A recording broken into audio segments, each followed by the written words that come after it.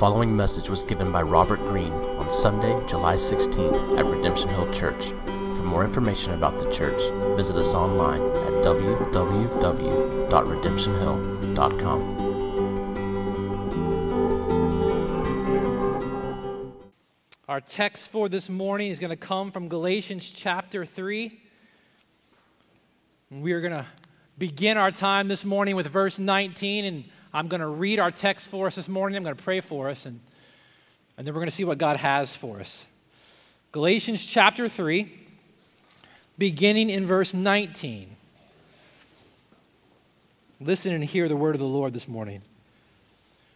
Why then the law? It was added because of transgressions, until the offspring should come to whom the promise had been made. And it was put in place through angels by an intermediary. Now, an intermediary implies more than one, but God is one. Is the law then contrary to the promises of God?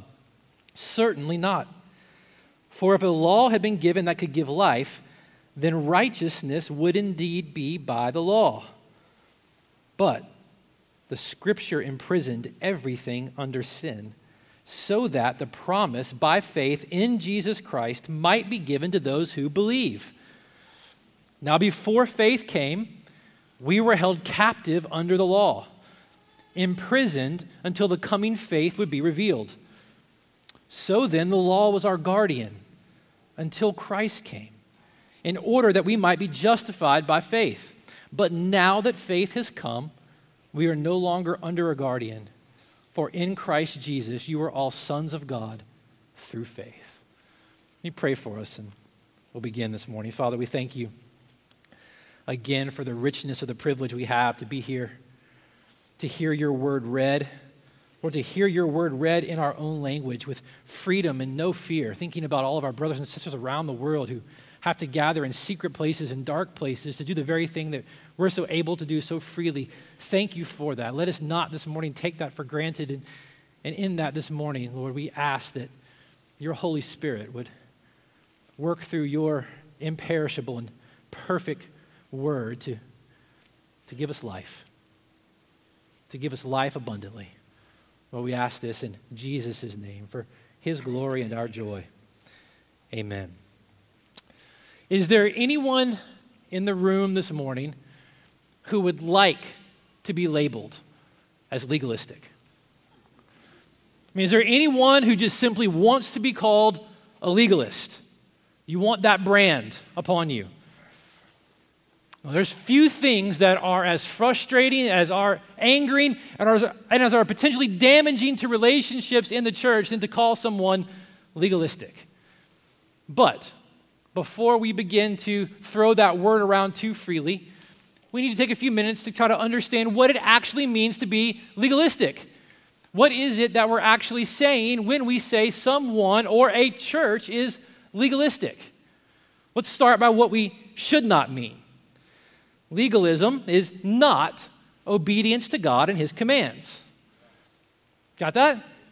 Legalism is not learning to obey all that God has commanded us to do. Legalism is not the pursuit of holiness and joy in Christ. Legalism is not striving to please God and to glorify God in all that we do. Legalism is not, as the Bible would say, being zealous in our good works and bearing fruit in keeping with repentance. Those things are not legalistic. And a person or a church is not legalistic for living those things out. So what is legalism? What does it actually mean to be legalistic? It's quite a nuanced label. There really isn't a simple definition of what it means, because any simple definition of what it means to be legalistic leaves something out, which is why I appreciate Dan Doriani. He's a pastor in St. Louis and a professor at Covenant Seminary. He decided to try to capture the nuances of legalism by defining it in 3 classes. It's fun. Listen to this.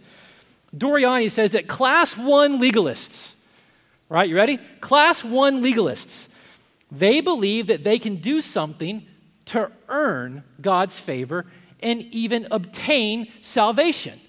So this is what Paul has somewhat been referencing already in Galatians that we've seen in chapters 1, 2, and already in chapter 3, One aspect of legalism is to believe that we can somehow earn or merit what Paul has been talking about as the inheritance, the promise that God has made to his people, to be saved, to be redeemed, to be made right in his eyes by grace. To believe that we can do anything to earn that is to be a class 1 legalist. He also says, though, that class 2 legalists. Class 2 legalists require other believers to submit to man-made commandments as if they were actually God's law. Class 2 legalists add laws to laws. Class 2 legalists tend to take their preferences for how certain things could be done and make them principles by which everyone else must live and obey by. Got it? Class 2 legalists like to say you can't when God very clearly in his scripture says you can. Now, Paul is going to deal specifically with class 2 legalists when we get to chapter 5 and chapter 6. There are going to be a lot of questions that are still swirling after this morning. Trust me, Paul is going to get there, okay? We're not done. Class 3. There's a third class of legalists. Class 3 legalists tend to obey God and do good in order to retain God's favor. Now, did you catch the difference between a class 1 legalist and a class 3 legalist? Class 1 legalist, Doriani said, obey, perform to merit God's favor. Class 3 legalists obey, do good, perform to maintain God's favor. Class 3 legalists tend to live as if God's daily favor, God's daily love for them depends on how well they perform for him that day. When they have a bad day and something goes wrong, the thoughts begin to race through the mind. What did I do to deserve this? Is God punishing me for something now? Class 3 legalism is ultimately what's at the heart of what Paul's been getting after, specifically in the letter he's writing to the churches that we have called before already performance-based Christianity.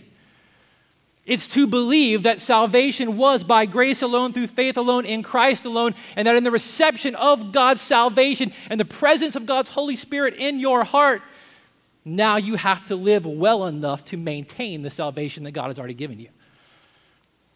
God saved me by his grace through faith in Christ. God has given me a new heart. He's given me his very Spirit. Now I have no reason not to obey, and if I can't obey well enough, I might very well lose the salvation God's freely given me.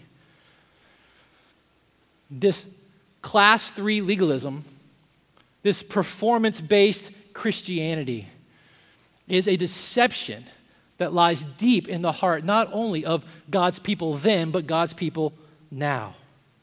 And Paul has been trying to be very clear. If in any way our salvation or God's daily affection and favor for us is based in any way upon our performance for him, then it's no longer a promise that comes by grace. It's no longer gospel. And so Paul has been hammering over and over and over again. God's promise of salvation, God's promise of affection for you and favor for you is not dependent in any way on your performance for him. That's the teaching that had taken root at the heart of the churches in Galatia. Your obedience to God ensured your standing before him. Your daily, not just eternal standing before God, but your daily standing before God was based entirely upon how well you performed for God in your obedience, in particular to his law that particular day. So, as Paul has been continuing to try to build this argument and deconstruct that deception that is shaking the foundation of the assurance and the confidence of God's people, he gets to a place in the argument now where he begins to answer some questions that were probably being whispered amongst the churches by these teachers that had come in, and some natural rhetorical questions that would grow in the mind as you listened. If the promise comes by grace, if our salvation and God's affection and favor for us comes by grace through faith in Christ and is owing nothing to what we do in any way to earn it at all, then why, 430 years later after the promise, did God give the law? If the law and our obedience to it in no way supplements what God did for us in Christ to ensure our right standing before him, then why all the commandments? Why the Big Ten? And forget the Big Ten, why the hundreds of commandments that litter the entire Old Testament and now even in the New Testament? Why all the ceremonies to follow? Why all the sacrifices to make? If keeping them does not enhance my standing before God and my look in God's eyes, then why did God give them? These Judaizers would have been going through the churches saying, why don't you ask Paul that? Why don't you ask him to answer that question? They weren't denying that salvation comes by grace through faith in Christ. They worshiped God in Christ. They celebrated the cross and the resurrection. But now they were saying that to be sure of God's favor for you now and for eternity, it really depended on how well you obeyed his law. Why don't you ask Paul to deal with that? And the reality of it is, if we're going to be honest with ourselves, you and I, we wrestle with the same questions. I mean, our whole world, for the majority of our days on this earth, most environments that we find ourselves in, our standing in those environments is based on how well we perform. You get a job. You have a job review. You keep your job based, what? Not on the grace of the employer, but on how well you perform. I mean, the business itself, its livelihood, its stability, it's built on how well it can perform. Forget work. How about school? 18 years of our lives we spend in school, not counting college. Do well, follow the rules, or else what? You're out. If you don't get the grades and if you can't follow the rules, you can't stay. Sports, it's performance. Everything about the world that we live in tells us our stability and our security is based on how well we perform. And that environment leaves us, even on this side of the cross, in a dangerously unhealthy relationship with the commands of God in the Bible. When we breathe in the air of performance, and we tend to then relate to God in that same way, we find ourselves in a perilous position of having a very unhealthy relationship with the law. Some of us will find ourselves obsessing over the law, living and waking day in and day out. How well am I doing this? Am I keeping this? Is he still going to like me? Am I on eggshells with God based on this? And we teeter daily between security and insecurity, and all of it's based on how well we perform. One theologian calls it the insecurity of daisy theology. Today he loves me, tomorrow he loves me not. And we pluck the petals off every day. We find ourselves excessively self-centered in this obsession with the law because all we can focus on again is ourselves and how well we're doing. It's an unhealthy relationship with God's word and with God's commands, but there's another side of it too. Not only can we find ourselves sometimes indifferent to it, and let's just for the sake of that call that religion, that performance reality. The other side of it is absolute indifference to what God says and what God commands. We can be obsessed, we can be indifferent. Neither is healthy, and neither, Paul is going to argue, is the way that God intended to lead us to life. What Paul intends for God's people this morning is to help change the way we relate to God's law. The way that we understand the function of God's law, in particular, and the nature of our salvation. And Paul's going to do it through asking and answering two questions. You heard them as we read the text. Why the law? And is the law contrary to God's promises? So last week, Paul argued that the law didn't change or annul or supplement God's promise of salvation by grace through faith in Christ. When the law came 430 years later, it didn't cancel out grace. That's what it didn't do. The law didn't cancel out grace. So what does it do? That's where Paul's going now.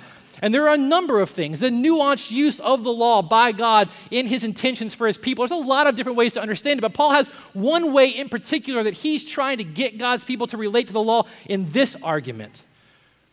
And this is the chief point Paul is trying to make. So if you catch this sentence and you end up wandering off, hopefully this sentence will stick with you. Paul's chief intention in trying to change the way we relate as God's people to his words of command is simply this: God always intended for the law to make us desperate for his grace. There's a number of nuanced uses that God has for his commands in the Bible.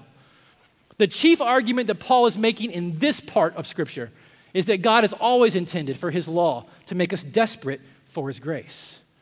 How does he do that? Well, listen to him. Why then the law?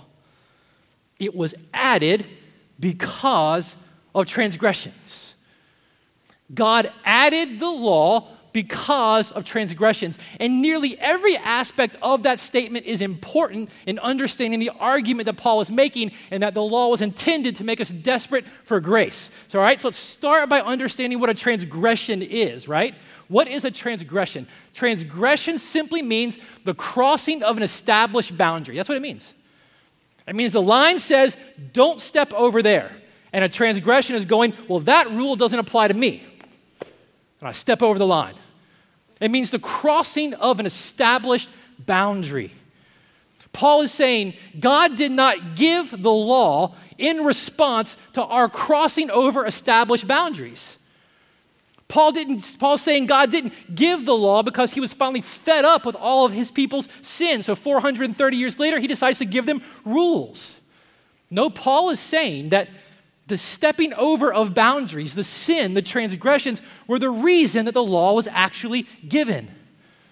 God didn't give the law as a means for you and I to find a way to establish ourselves and establish our sense of righteousness before him. He gave us the law to expose to us, to clarify for us the reality of our sinfulness.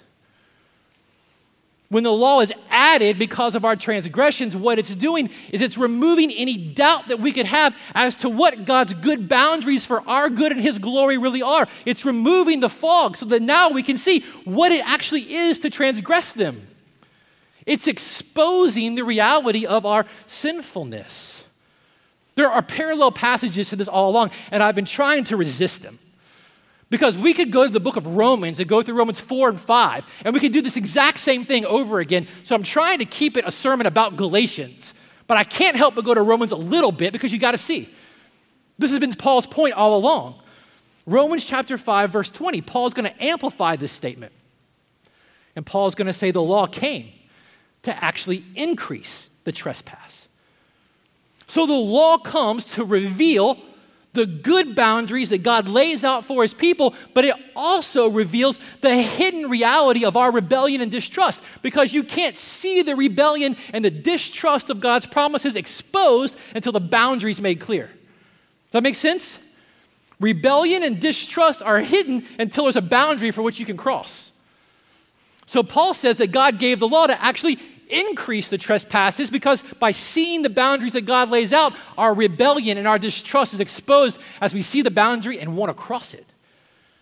The law invites us to cross the line. Paul's going to say it again in Romans chapter 7. While we were living in the flesh, our sinful passions, listen to what he says, were aroused by the law. They were at work in our body to bear fruit for death. So not only are our sinful inclinations exposed by God giving the law, not only does that rebellion and distrust become seen, it actually stirs up in us the desire to cross the line. It actually makes us want to take the step over. It incites, it arouses the transgressions in our heart. Everybody loves God until God tells us something to do. You realize that, right? Every parent and every child have a wonderful relationship until some parent draws a line. It's the same way with God. We all love God until he says, don't do this. Or until he says, do this. Either way, when he tells us what not to do or he tells us what to do, it's ultimately for our good and his glory. We don't like it. Who are you to tell me what to do? Paul is saying this is how God intended actually to use the law. Luther, let's listen to Luther. Luther said the true function and the chief and proper use of the law is to reveal to man his sin, his blindness, his misery, his wickedness, his ignorance, his hate and contempt of God, death, hell, judgment, and the well-deserved wrath of God. If it had not been for the law, Paul said, I wouldn't have known what sin was. If it hadn't have been for the law, if the boundaries had not been made clear, I wouldn't have known what transgression was. See, the law was never meant to show us how holy we actually are. It was always meant by God to expose to us in the clearest and most personal of ways how sinful we really are. The law helps us to see ourselves realistically, maybe for the first time. It's much like an MRI or a CAT scan. An MRI doesn't cause illness or cancer. An MRI doesn't cure it either. An MRI simply exposes what's already there. You make sense? This is what's happening with the law. It can't make us healthy. Paul's going to argue it was never intended by God to give us life. It was never intended to be a means by which we could earn or justify ourselves. It could never be a means in God's purposes for us to live. Look at what he says in verse 21. Is the law then contrary to the promises of God? Certainly not. For if a law had been given that could give life, then righteousness would indeed be by the law.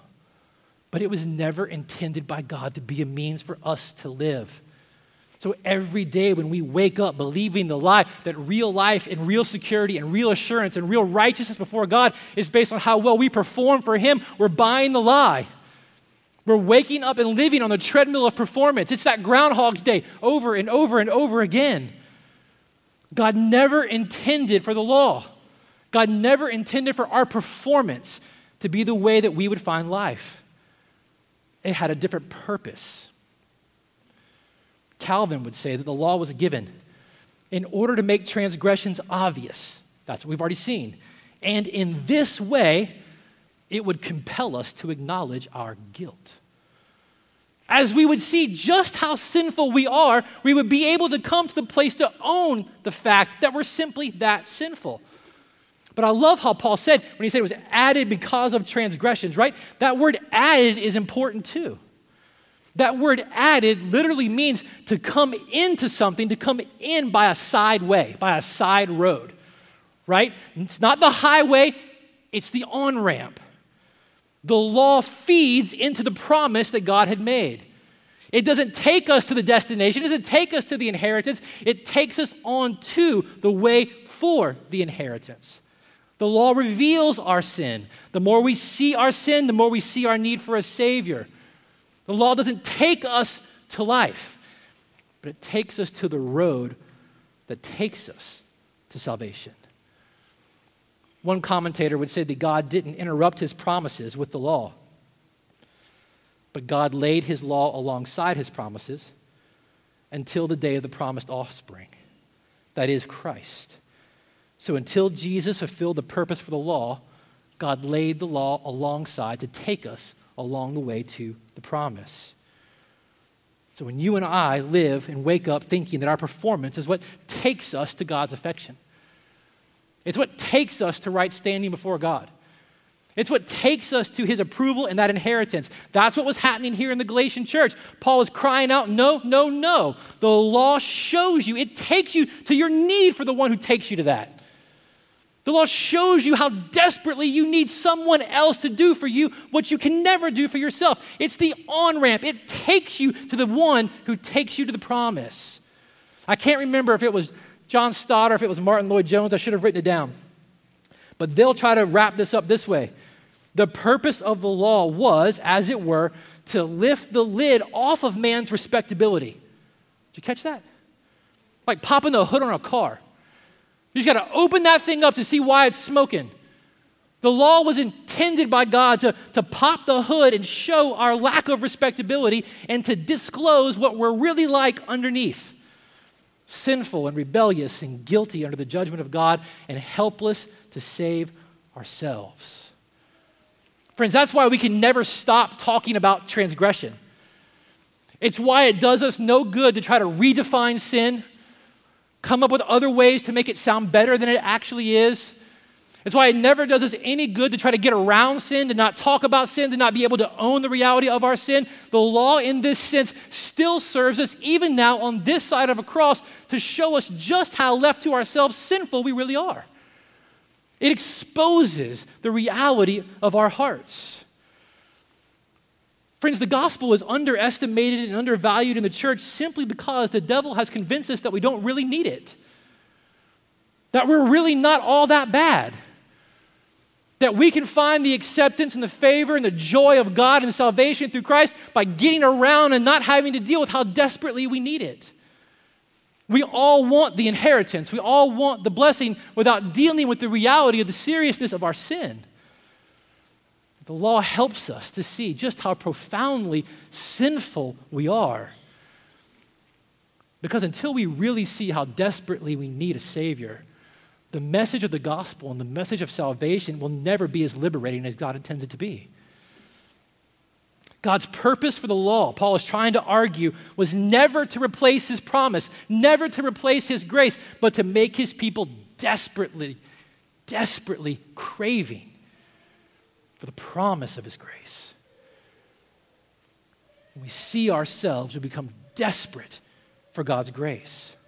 Now, there was something I skipped in chapter 2 because I was thinking about it in terms of chapter 3 and chapter 4. And I want to go back to it because I think Paul talks about something in chapter 2 that helps illustrate the argument he's trying to make here in chapter 3. Because remember, he's writing one letter. He wasn't stopping and pausing and walking away. He's making one big argument. So you can kind of have to see how it all fits. So look back at chapter 2 and verses 18 and 19. We didn't really talk about these when we went through chapter 2. And I was thinking about that in relation to this part that he's making. Paul said, if I rebuild what I tore down, he's talking about the law. These Judaizers were coming into these churches saying Paul has completely thrown out the law of God. He's completely tore the law down. He's dismissing it altogether for this whole newfangled idea of grace. And Paul says, if I rebuild what I tore down, I prove myself to be a transgressor. For through the law, I died to the law so that I might live to God. Right? Paul is trying to show that God never intended for the law to be the means by which we earned righteousness or salvation. It was intended by God to be the means by which we understood our desperation for his grace.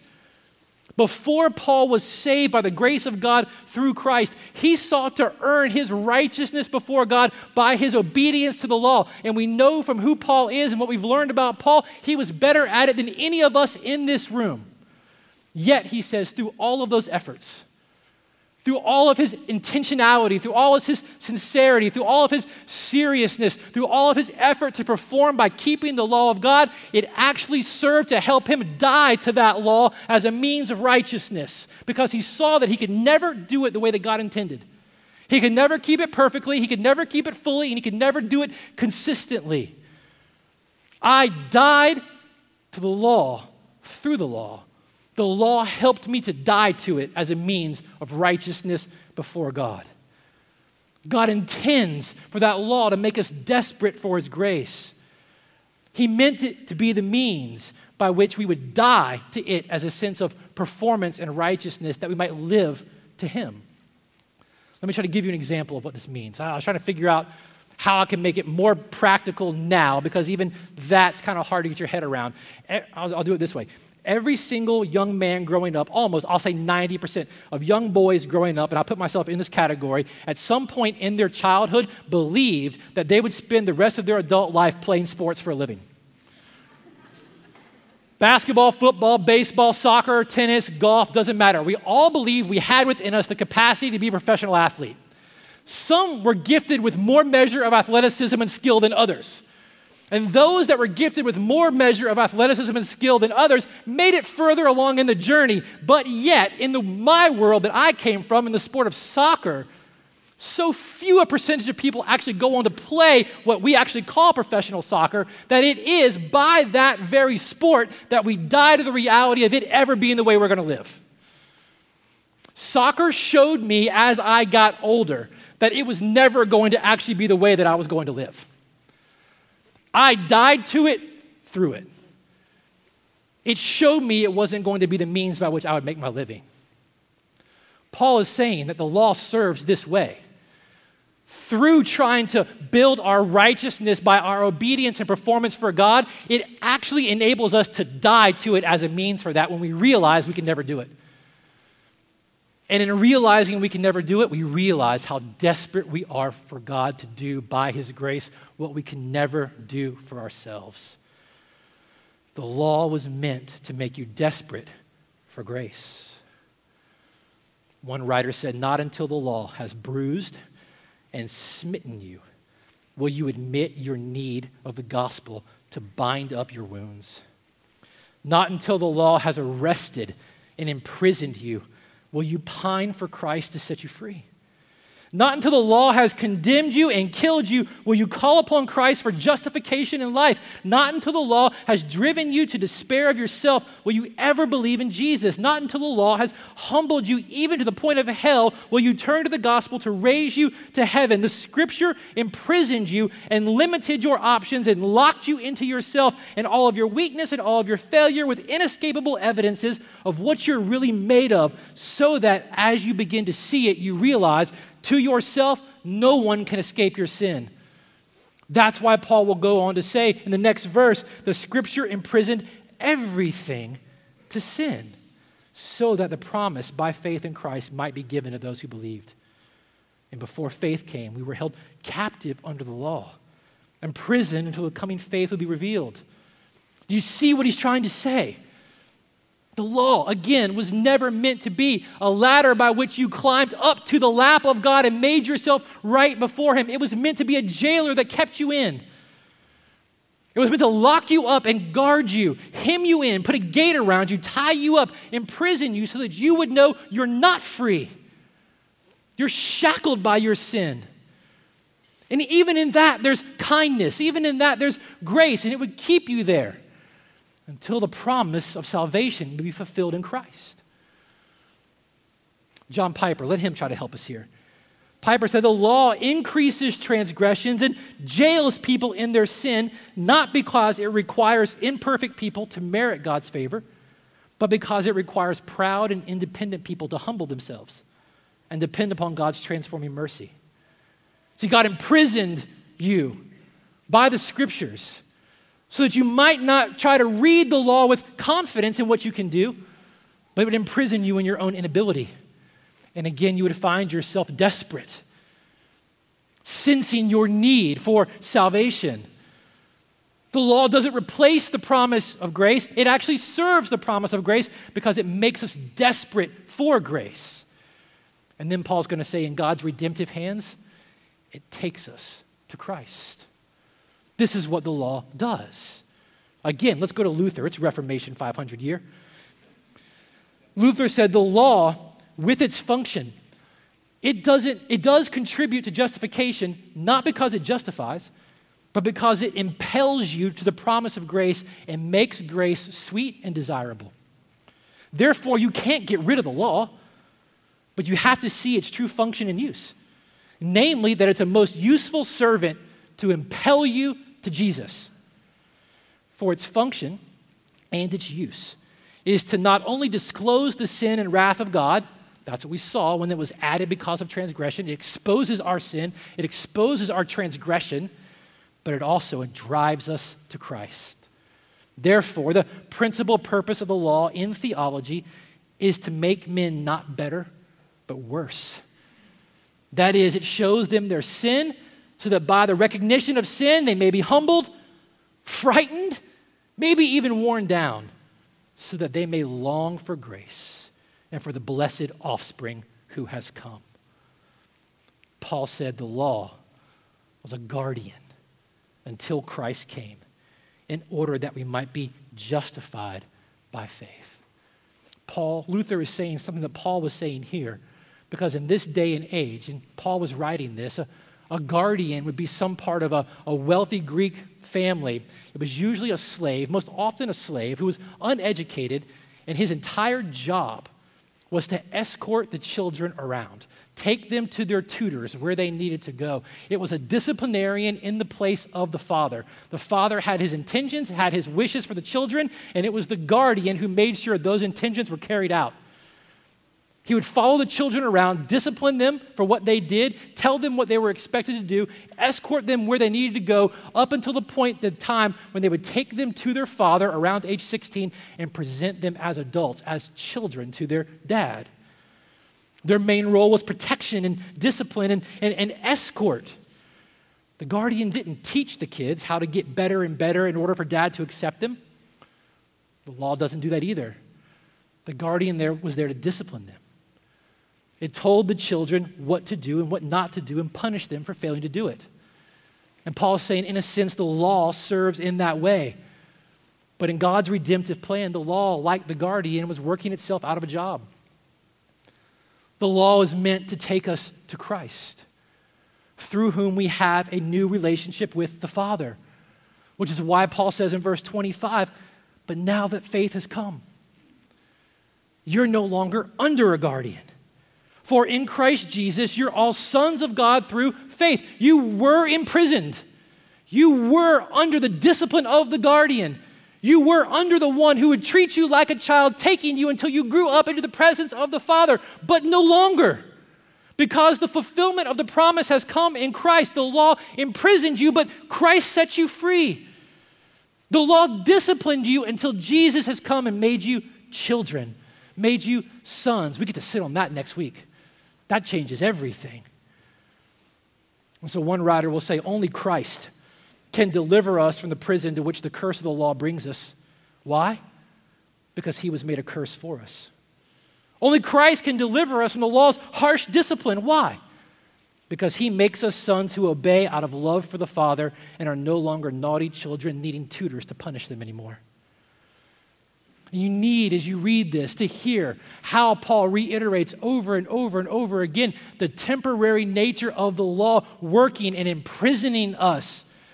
In verse 19, Paul said it was until the offspring should come to whom the promise had been made. In verse 23, he said, now before faith came. And then he said, imprisoned until the faith would be revealed. Verse 24, he says, the law is our guardian until Christ came. The argument he's making is simply this: when by the grace of God you believe upon Jesus as your King, as your Savior, his righteousness is imputed to you, which means the law can no longer imprison you like that anymore.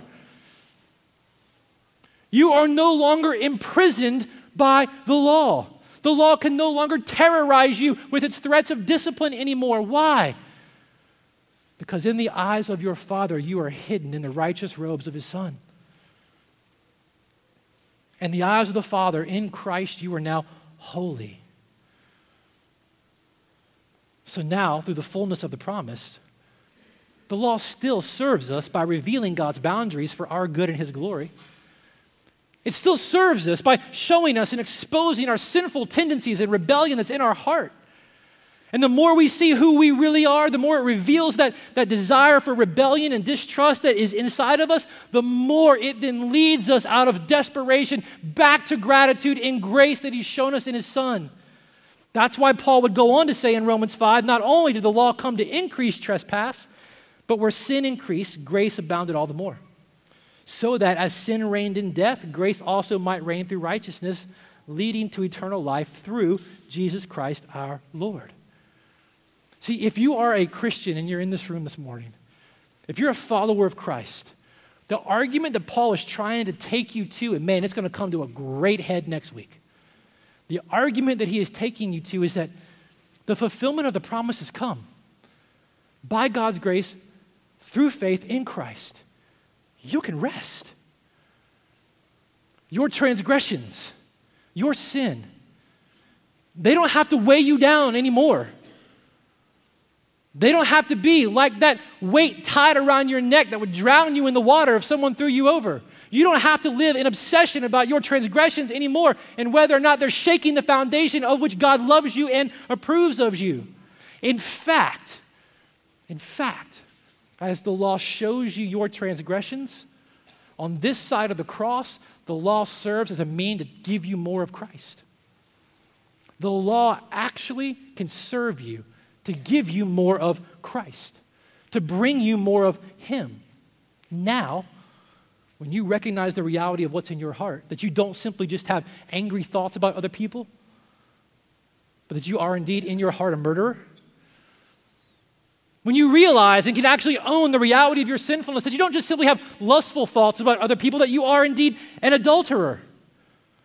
Caught in the hamster wheel of performance, you find yourself trying to figure out, how can I do better? How can I try harder? If that's what you're thinking, you're still imprisoned.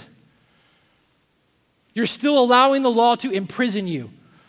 It's an unhealthy relationship with God's law. No, the gospel sets you free. The gospel frees you to say, yes, I am a murderer. And when you say, yes, I am a murderer, and recognize the fullness of your sin in light of God's word, let that word escort you. Take you by the hand straight to Christ, the one who was labeled a murderer, the one who was labeled an adulterer, the one who was labeled guilty in your place, so that by the grace of God through faith in him, you could be made righteous before God. When you allow the law to not only show you your sin, when you allow the law to not only show you the desperate needs you have for his grace, but you allow the law to escort you straight to the one who died in your place for your sin so that you can be made righteous in the eyes of God, you are experiencing the fullness of all that God intended for the law. Now, as his sons, and oh man, that's going to be fun next week. Now, as his children, we no longer try to obey the law out of some kind of fear of rejection or hope for salvation. We recognize and rest and live in the fact we've been saved by his grace according to his promise. Now we come to God's law. We come to his do this and we come to his don't do this, and we see them as his gracious word for our good and his glory. And out of a gratitude for what he's done through his son to set us free and make us his own children, we want to obey him. We desire to obey him. We see the good in what he says, and we want to please him, and we want to be more like his son. The law becomes, like David said, honey to our lips. That's how it happens. Friends, the law of God was meant to magnify Jesus as the one who would be the ultimate fulfillment of the promise of grace that God gave. See, even as you read your Old Testament now, and you come across the laws of God in the Old Testament, you come across the sacrifices that God required them to make for their sin, you realize that God, even in that, was revealing in the Old Testament through his law and what he established the need for a Savior. You see that he was making his own people even then desperate for the grace that he had promised, that there was still a sacrifice that was yet to come.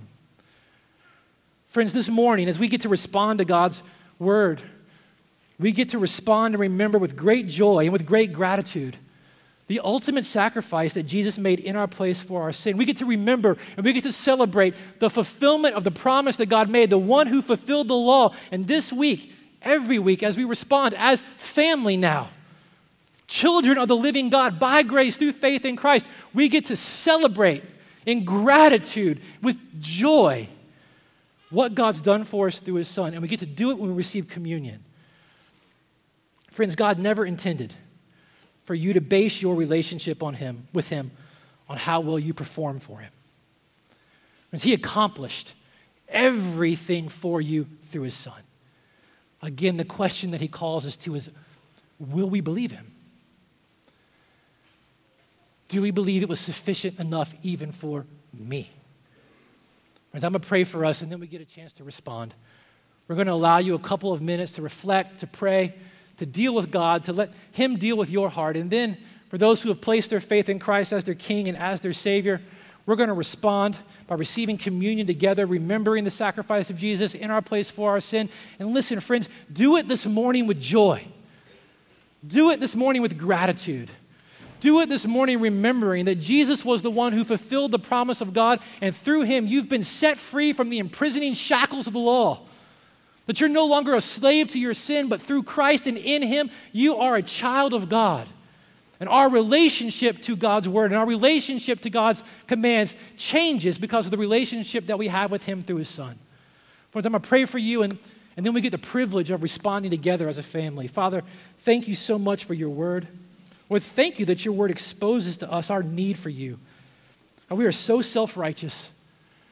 We can be so easily deceived into thinking we're not simply as needy and desperate as we really are. I thank you for your word that searches us, that exposes us, that lays us bare, or that makes us desperate for your grace. Lord, let that word that makes us desperate, Lord, just as you promised, not leave us there, but let it escort us to your son.